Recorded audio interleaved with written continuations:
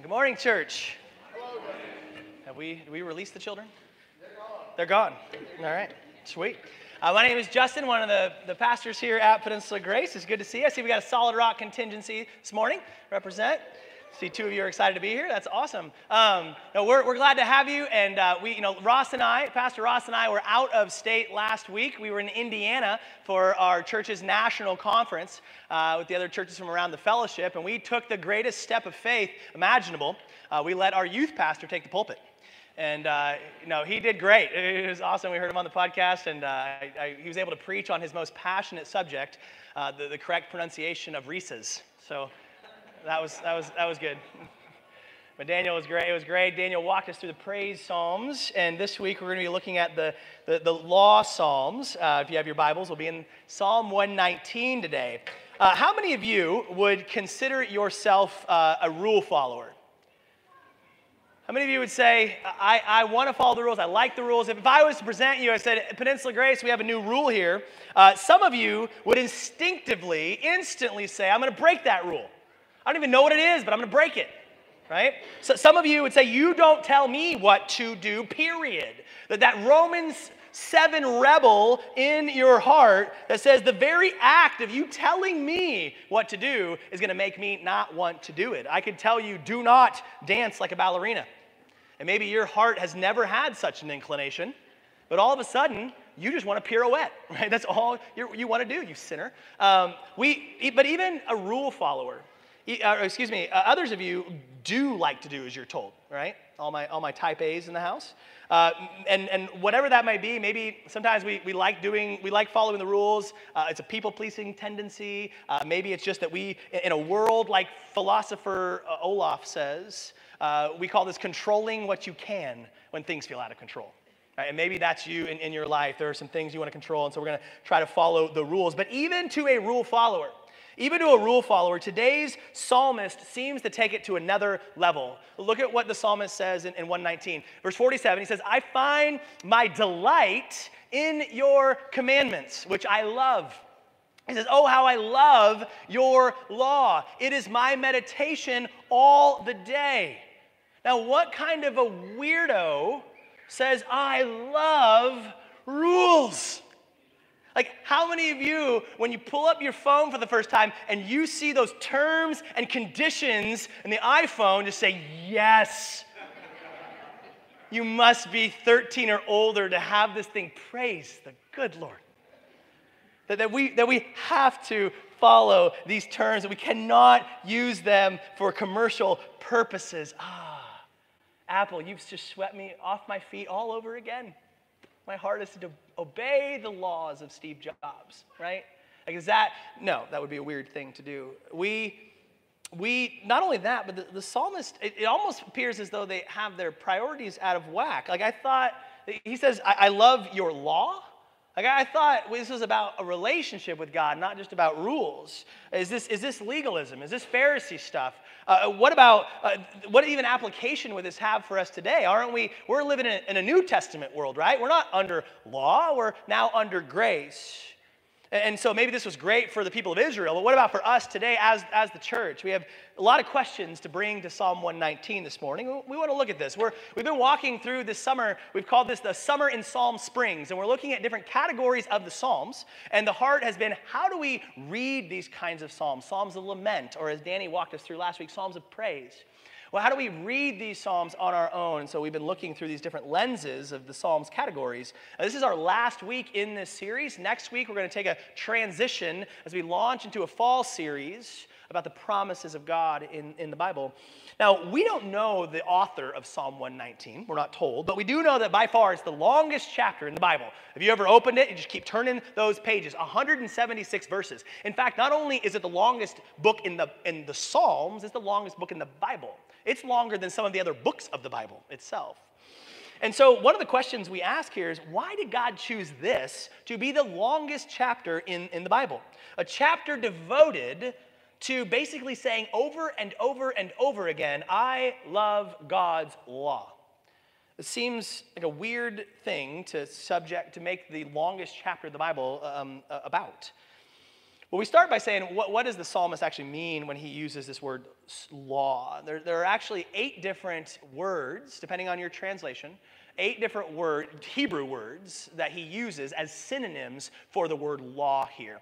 And it's not so much like 8 separate categories. It's almost more like different shades of the same color, or maybe different facets of the same diamond. So just a brief overlook at these words that he uses. The first one is the word law. 25 times he uses the Hebrew word Torah, which just means instructions. So that word can be as broad as any instruction that God gives, and it can also be more narrow. It can mean the whole Old Testament, your 39 Old Testament books. It can even mean more narrowly the Pentateuch, 5 books, the first 5 books of the Bible. Or it can mean the Torah of Moses, the 613 commands that God gave to Israel in his specific covenant with them. And so there's different contexts that the word Torah can be used for. We also see him use the word testimonies 23 times. This is referring to things that God has spoken to us. And so when someone gives their testimony, they're speaking the story as they walked with the Lord. The third one is word or waste. 24 times we see this is just any word, anything spoken from God. Statutes, number 4, that means to engrave. So it's basically saying this is set in stone, that God says this is how reality works. So even the law of gravity, some of the physical laws that we see, were set in stone, in motion by God himself. Precepts, 21 times. This is a covenant. We're going to look at this word a lot this fall in our series on God's promises. 2 parties are into this covenant, but there's one party, that's God, that will set the terms of that covenant. And then the word commandments, anything that God has ordered to be done, a command, right? And then rules, this is more in the courtroom context, a legal case or a decision. We're saying God is the supreme judge, so he ultimately decides what is right and just and true. And then finally, the word can be translated either word or promise 19 times. And that's referring to things that are spoken or commanded by God, and specifically, of course, things that have been promised. So we see here, when you read this, we don't just automatically put in the category of, oh, he's talking about the 10 Commandments, or he's talking about the 613 rules with Israel. It zooms back out, and it's anything that God has revealed, that he has spoken to us. I love verse 55 in the New Living. It says, I reflect at night on who you are, O Lord. Therefore, I obey your instructions. He's ultimately not reflecting on a list of rules. I love the terms and conditions. He is meditating on the person of God himself. And just like physical creation, Psalm 19, not 119, but 19, says that the stars declare, the heavens declare the glory of God, right? The physical creation shows us God's character. It shows us about who our God is. He says the same thing is true of his spoken word, the written word about our God, that ultimately it reveals God's character, his nature to us. And so the psalmist isn't simply describing his devotion and love to the law, but to whom the law points to, the one that the law reveals. And that is worth writing the longest chapter of the Bible about. And so still the question might be, why the redundancies? Like, why do you have to take 176 verses to basically say over and over and over again, I love your law and I want to obey your law? Let's save some papyrus plant and just wrap it up, right? We don't need 176 verses for that. Well, I see Psalm 119 here, not just being super long, but being intentionally long. In fact, I believe it is intentionally the exact length that it is. And this is what I mean by that. So the psalm is broken into 22 stanzas, or kind of groups of verses. Each stanza has 8 verses. Now, the unique thing, we've mentioned before, Danny mentioned it last week in Psalm 145, this is an acrostic. But it's an acrostic not just by line, but by stanza. And here's what we mean. So here, you don't have to be able to read this, but just to kind of give you an idea, these are the 22 stanzas in Hebrew of Psalm 119. Now, they read from right to left. So if you look in the would begin. It's the heading, and maybe in your Bible, it has this in your version as well. It says Aleph. And Aleph is the Hebrew letter A, like their equivalent of A. It's their first letter. And what you see in that stanza over on the right, you can see those little circles. The first letter of each line in Aleph's stanza is starting with the letter A. And so this is how it's grouped. Each of their 22 verses in their alphabet is represented in each one of those stanzas. And each one of those stanzas lines all start with that letter. So if I took the liberty of translating, this is the Justin International Standard Translation, but this is going to be what it would look like if we did this with English. So verse 1, they would be saying, amply blessed are those who obey God, Verse 2, always seeking his heart results in joy for those who walk according to his ways. Asked us to obey your rules you have. This actually works better in Yoda's voice. Ask us to obey your rules you have. Verse 5, that I would keep your law. So what they're doing is there's a couple reasons that the psalmist constructs it this way. The first one we see is that it helps us memorize. If you fill in your blanks. To help us memorize. Remember, the people of Israel did not have copies of the Torah on hand, most of the nation's history. So they passed this along orally. They would have to tell and speak and sing these psalms over and over and over again. So just like we have devices, like when we use acronyms, like every good boy does find or remember the notes on the scale, they'll do the same thing with this psalm. It makes it easier to remember it because it's alphabetized. It also helps us to show the completeness. And in a lot of ways, what the psalmist is trying to communicate is the subject that he's dealing with is being dealt with from A to Z. Or from Aleph to Tov would be how they would say it in Hebrew.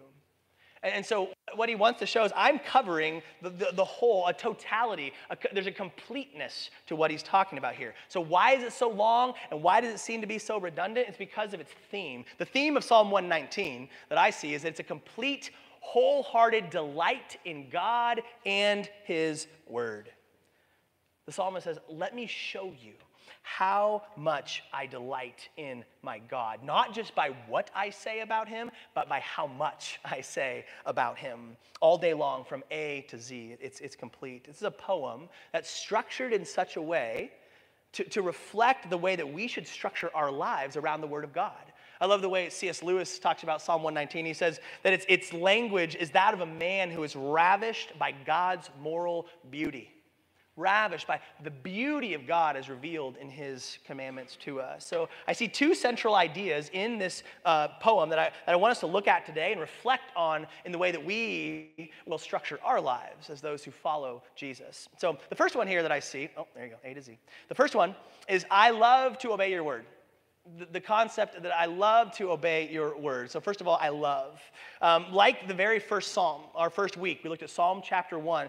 Psalm 119 starts very, very similar to chapter 1 by saying that those who follow God's ways are blessed, are joyful, are happy. Look at Psalm 119, verse 1. Blessed are those whose way is blameless, who walk in the law of the Lord. Blessed are those who keep his testimonies, who seek him with their whole heart. Those who follow after God are going to find themselves joyful, happy, and blessed. So imagine for a moment that you bought a lottery ticket just for funsies.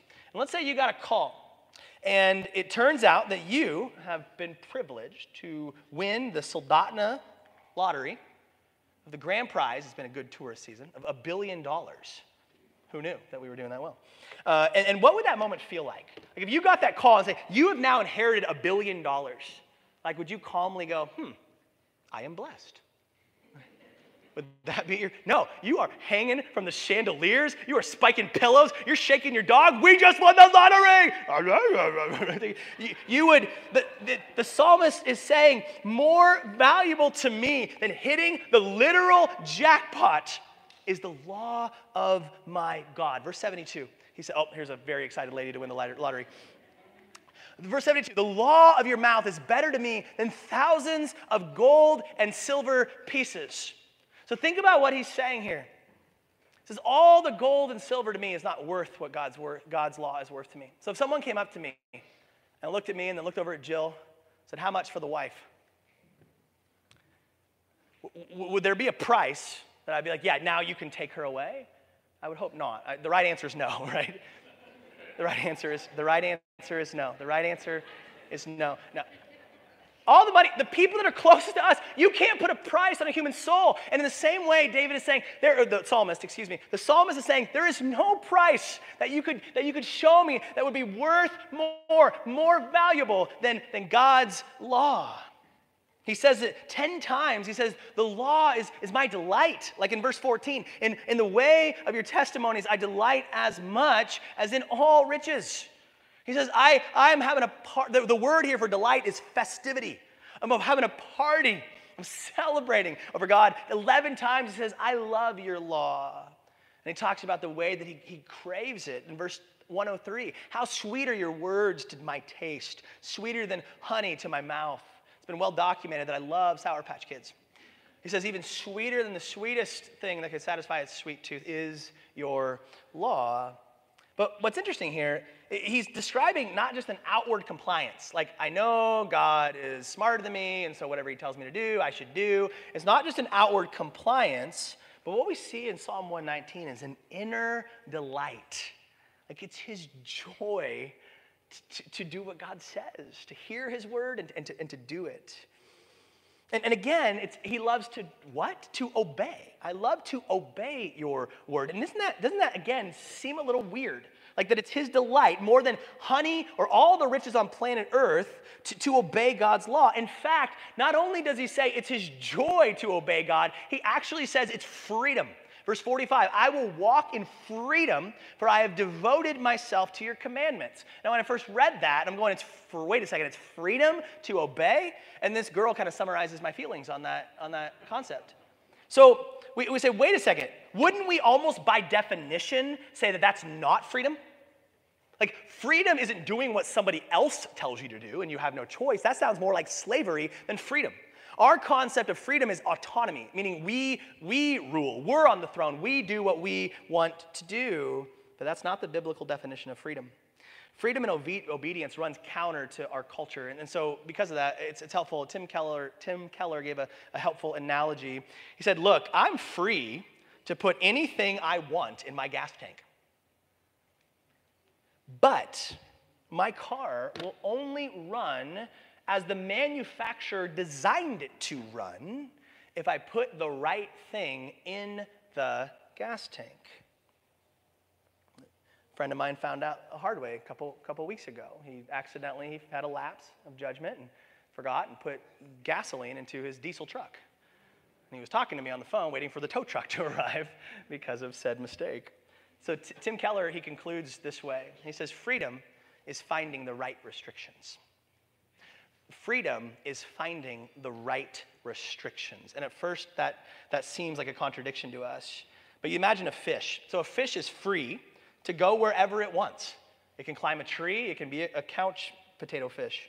But it is only free to live and breathe and swim as it was designed to when it finds the right restrictions, when it keeps itself in water as created.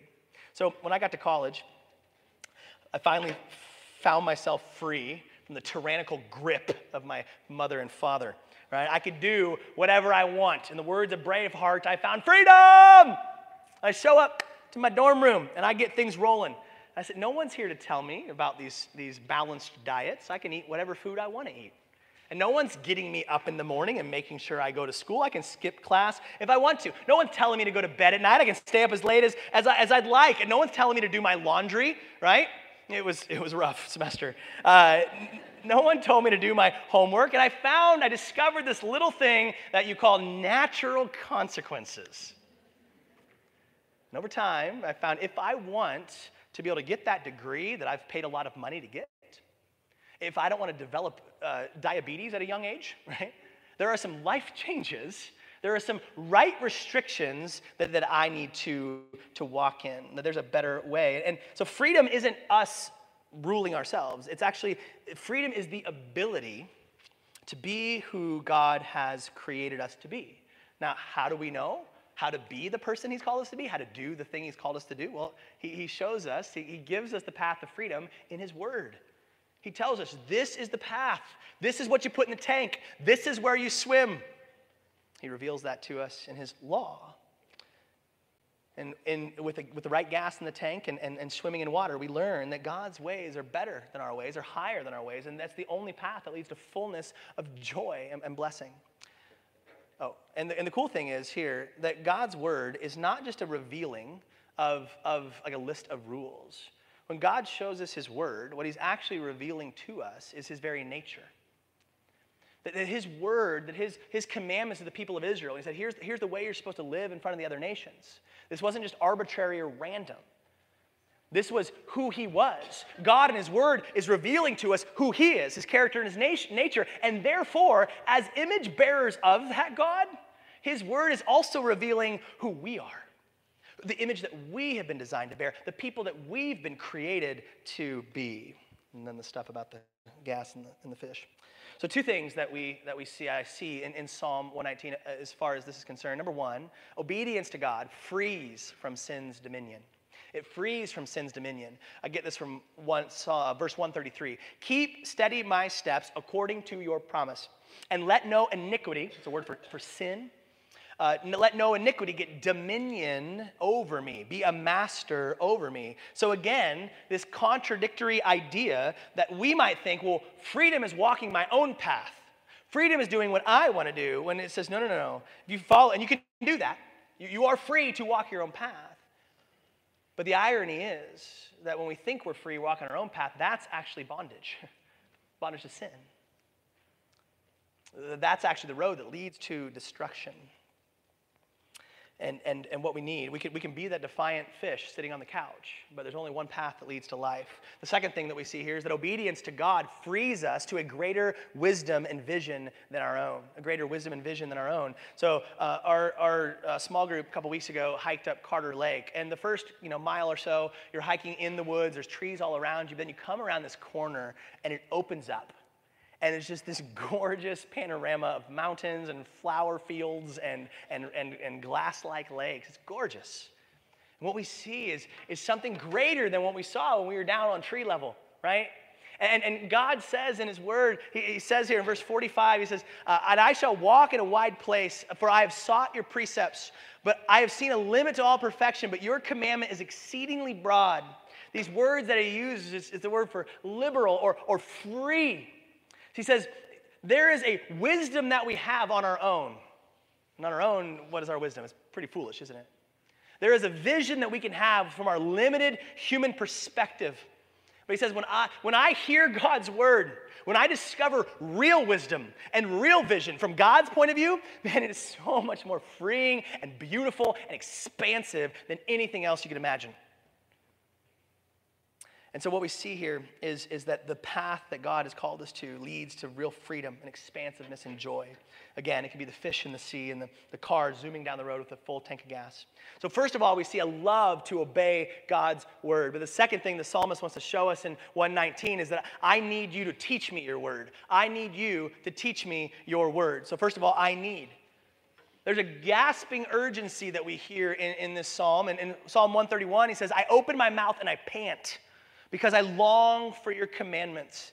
He says, I'm panting. I remember when when I was in high school in basketball, we would run lines because our coach liked to torture us when we did bad things. And so we're running line after line after line. At the end of it, I'm exhausted. I'm crawling toward the sideline looking for my water bottle. And I remember thinking, I'm never going to stop drinking water again.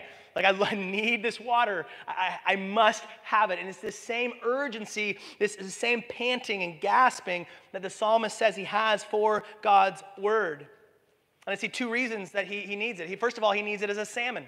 He needs it as a salmon. If you read through Psalm 119, you see that he's constantly swimming against a current, and it's heading in a dangerous direction, right? That what we see is people all around him who are trying to get him to reverse course. Verse 85 says, the insolent have dug pitfalls for me. They do not live according to your word. The wicked, verse 110, have laid a snare for me, but I do not stray from your precepts. 150, they draw near who persecute me with evil purpose. They are far from your law. They're people who are attacking him. Physical enemies, people who are mocking him, saying, what are you doing that way, fool? Why are you going that way? And what we see is in our life, our world too, just like the psalmist, is full of snares and traps. Lies from the enemy that are trying to get us to redirect. The bombardment of competing narratives in the culture all around us and the entertainment that we absorb constantly. Telling us lies and trying to get us to turn around. He's experiencing this need as a salmon, but also as a sinner. It's not just evil outside, it's evil inside too. The last verse of this long psalm, He says, I have gone astray like a lost sheep. Seek your servant. I love that line. Seek your servant, for I do not forget your commandments. He says, I know your commandments, but man, I find myself walking away from them. We can relate with that, right? I believe, help my unbelief.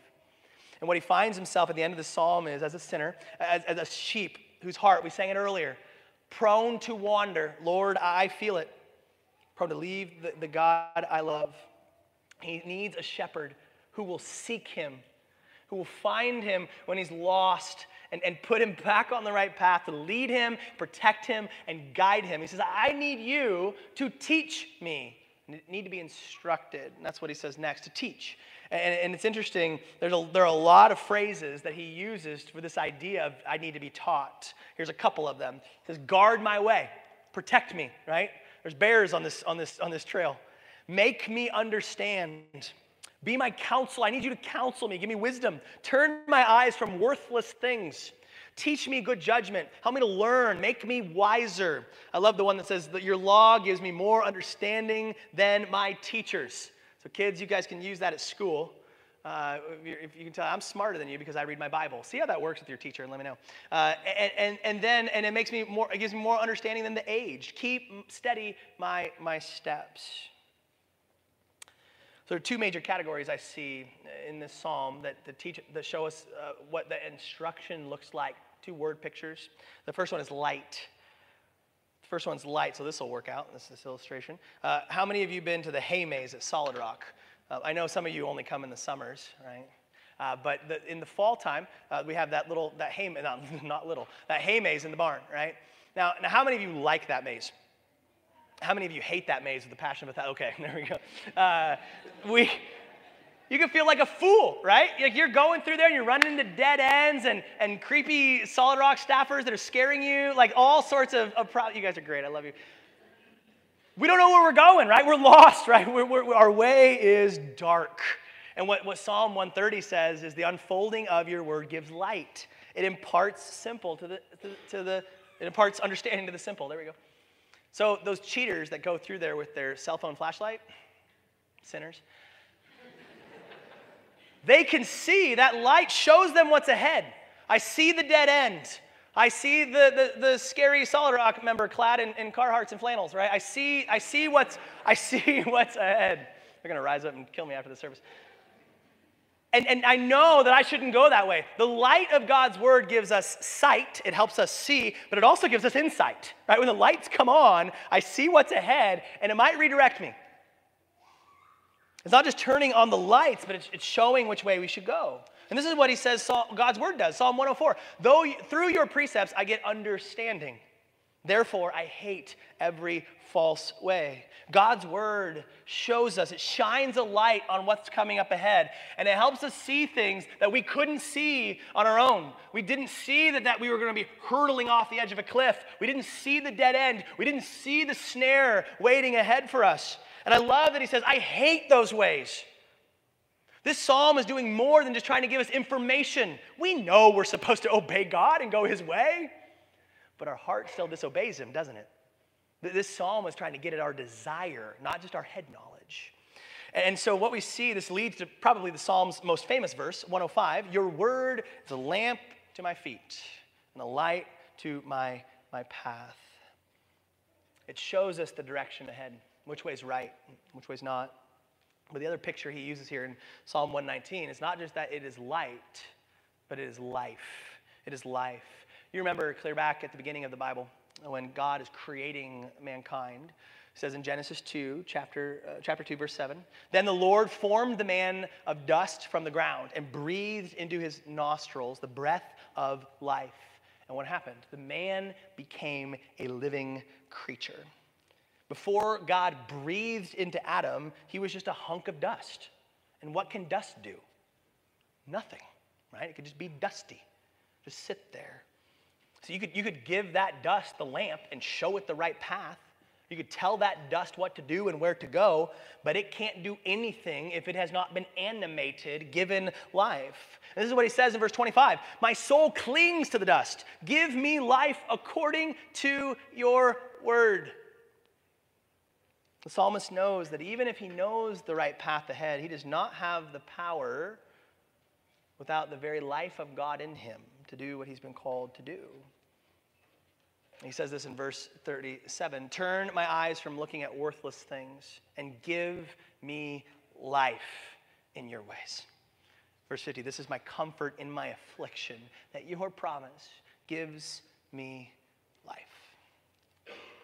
Just like Adam and just like this psalmist, we are born separated from God. We're like that dust that is unable to walk the right path with him.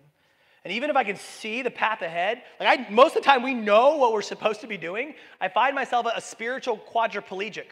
I know the Bible says to love other people, but I always find me making it about myself.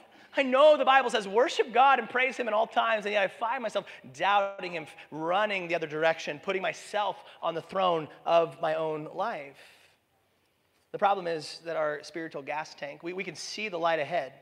We know the path a lot of times, and yet the gas tank is empty. The beautiful thing, though, is that our God knows this about us. Psalm 103, the psalmist says it this way: he knows our frame. God knows our weakness. He knows our sin.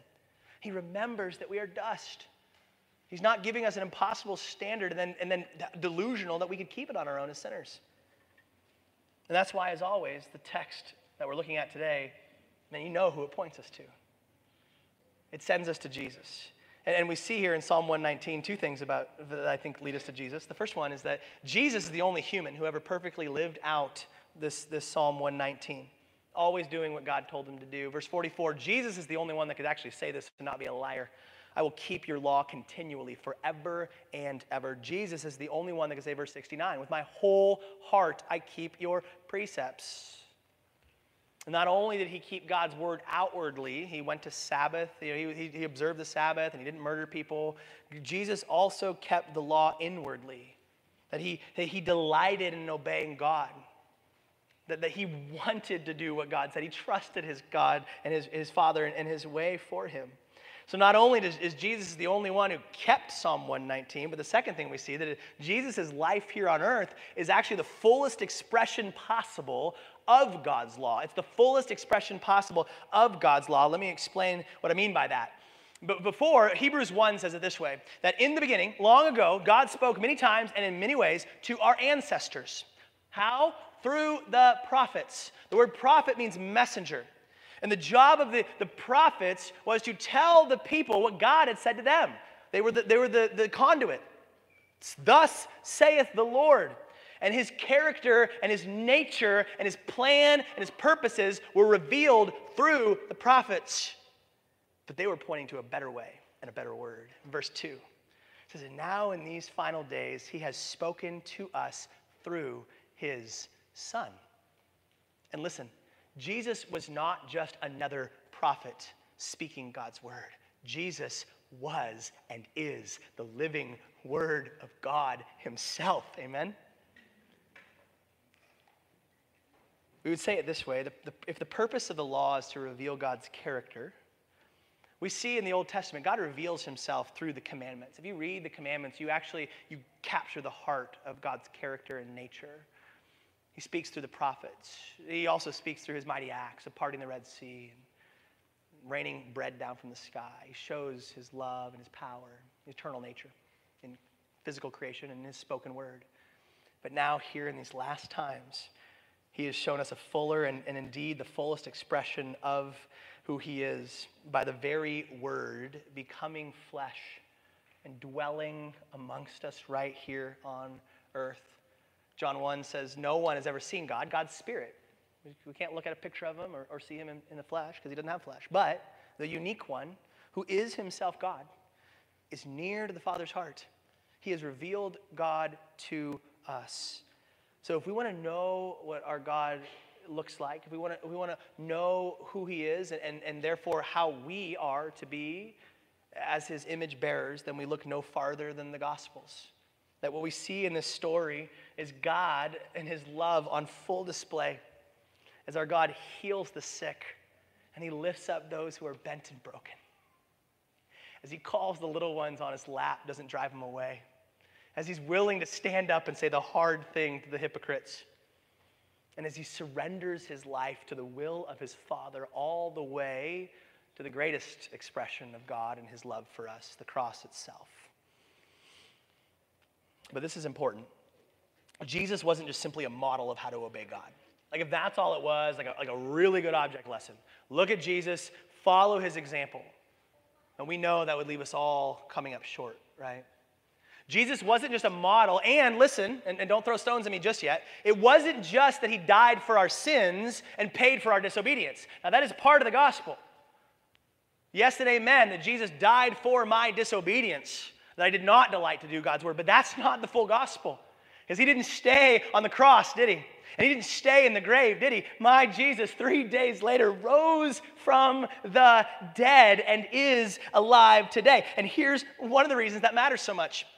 Because that Jesus, who is alive, he now comes to those who are spiritually dust, unable to obey God, and he fills our lungs with his very life and love, which allows us, gives us the ability to obey our God, not just on the outside, drink, smoke, chew, don't hang out with girls that do, but to actually from the heart desire and trust our God and his revealed way. To delight in God and his word, to be free and to obey. It's only possible through Jesus. So what does obedience from the heart look like? I'll give you an example. Take marriage. So the world has a word about marriage. And it wants to tell us lies. It wants to tell us both. It will say, you find your fulfillment in that person. This is the rom-com lie of you find the right person, you'll always have the cute little jokes that are just perfectly timed, and at the very end of your hour-and-a-half relationship, you go off into the sunset, happy forever and ever, right? Or, you know what, if that person doesn't work out for you, put them on the shelf and find someone else. And that we'll just continue. Do whatever you want. You be you and chase love with whomever and however you want to. But don't let anybody put boundaries on what it means to love. Love is love is love is love. And that's what our world would say. But God in his word, he says, if you want to find the truly blessed path, true joy, he says it's to restrict yourself to this one person for the rest of your life. And do not find your joy in them, but find it in me. And that runs counter to everything, all the lies, the traps that are being laid all around us. The world would say that's not freedom, that's slavery. But freedom is finding the right restrictions. True freedom is to die to myself and to live for my bride. And that's exactly what Jesus did. He died to himself to give life to his bride. And for us to learn what Jesus knew, God, I trust you in whatever you're calling me to do. And so I love to obey your word, that I trust that a life of self-sacrifice and contentment in Jesus is going to be the better, truer, freer path than living for myself and momentary pleasure and gratification. But God, I need you to teach me to do that. I don't know what that looks like daily to die to myself. Not only do I not know how to do it, I don't have the desire. I know my heart is prone to wander. My eye is prone to wander. Give my dust your life.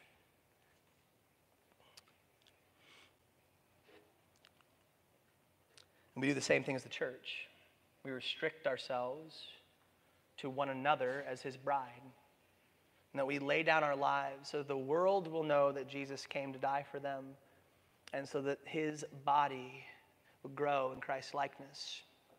It's been a hard year with the pandemic. Been a lot of division. Satan's been having a heyday at trying to divide the church, distract the church, keep us from being the church, a light to the world and salt on this earth.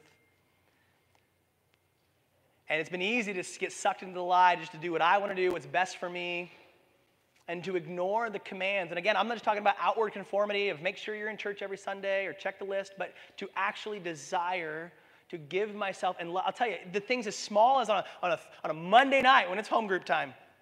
I got home, the Olympics are on, right? I've got a lot of things that I'd rather do. It's sunny outside. When I show up to to our group and think about other people. Get outside of myself. Pray for them. I actually find a better path, a more joyful path as we laugh together, eat together, live life together. We give up our own comforts and rights so that others might be loved and pointed to Jesus. Psalm 119 is this kind of like this enormous garden. And we're walking through 176 verses of gardens. Imagine the enormity. Remember C.S. Lewis said we're to be ravished by the beauty of God in this garden. Now maybe that analogy doesn't work for you. So imagine going into a liquidation sales at Cabela's. Just be ravished by the beauty of discount bear spray or whatever. I don't know, whatever gets you going. Be ravished by the beauty, the enormity of what Psalm 119 is trying to convey to us, that there is a complete and wholehearted delight available to us, but it will only be found in God and His Word, what He has revealed to us about ourselves and about Him. Would you pray with me? Father God, I know there's some people in this room today that might find themselves like somebody lost in the woods, where they don't know where they're supposed to be going. They've lost the trail, maybe never knew where the trail was, that they don't have the sure footing. They're not sure where the right path is forward. Lord, I pray that you would shine the light of your word in their life, and that they would find that sure-footed path that leads them to the fullness of joy. Maybe there's somebody here today that does know the right path, but like Peter, they're being called out of the boat to walk on the water. And those oceans are rising like we sang about. And it's hard to actually trust your heart because the thing that you're calling them into sure looks a lot harder or more restrictive than the way that their heart is prone to go. Father, we don't just need to be shown the path forward. We need the very risen Spirit of Jesus in us to give us the power to bear the fruit, to be the kind of people that you've called us to be and to fulfill the purposes that you've given to us here on this planet. Father, I pray that we would do this as your body, as your sheep, with one good shepherd. Give us the light and the life of Jesus. We thank you that we have him fully. We receive this. We walk forward in the beautiful name of Jesus. And all God's people said, amen.